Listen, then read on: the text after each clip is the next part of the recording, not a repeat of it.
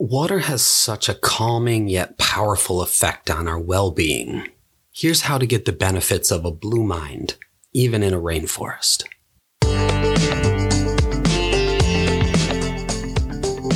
I'm your host and flow state coach, Dr. Josh Smith, and welcome to the High Flow Lifestyle Show, where I take a unique approach to personal growth for entrepreneurs and self-employed business owners. These quick little shots will help you consistently lead a high flow lifestyle and live life to the fullest. Water provides the perfect balance of stability and change, like looking at a waterfall or a calm lake. And this balance of change and consistency allows you to enter a state of involuntary attention, or the brain's default setting. Some call it a mildly meditative state, and I consider it a form of microflow. My family and I were recently exploring the U.S.'s only rainforest in El Yunque National Forest in Puerto Rico. We parked our car and headed into the mountains for some light hiking. It was a nice day and the trails weren't too muddy, even though they say it rains about 4 times a day there. We finally made it to a small waterfall and I decided to hop in. It was pretty cold, but the fresh mountain water really cooled me off. I've never really actually stood under a waterfall and swam around in it. Back home in Buffalo, we've got Niagara Falls right there, but that is a whole other level of sheer power. The kids in Satomi thought I was a little crazy, but it was just so refreshing. I got out and we kept hiking a bit. This time it got steeper and we were pulling ourselves up by the roots and looking for rocks to climb on.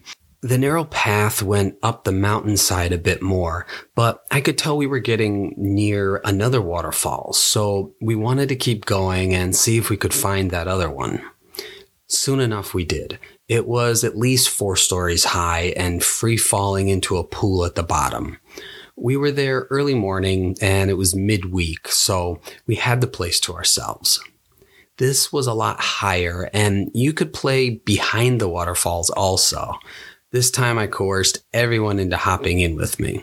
We all swam in the cool water, felt the power of the water crashing down on us, almost losing a contact lens, I might add, but just taking in this new exhilarating experience.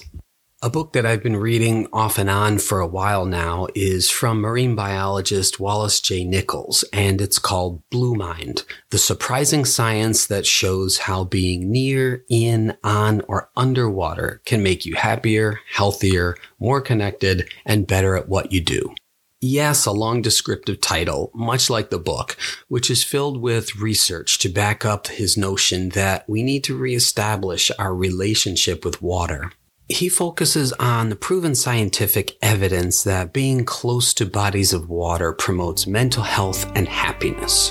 I wanted to take a second to invite you to join the most balanced business owners in the world. Live life to the fullest and perform at your best with flow state, creativity, and peak performance training in our online membership. The High Flow Lifestyle community is there to help entrepreneurs and self-employed business owners who are a little stuck or aspiring to go to that next level of success in life. I guide you in unlocking your hidden human potential so you can achieve your dreams faster.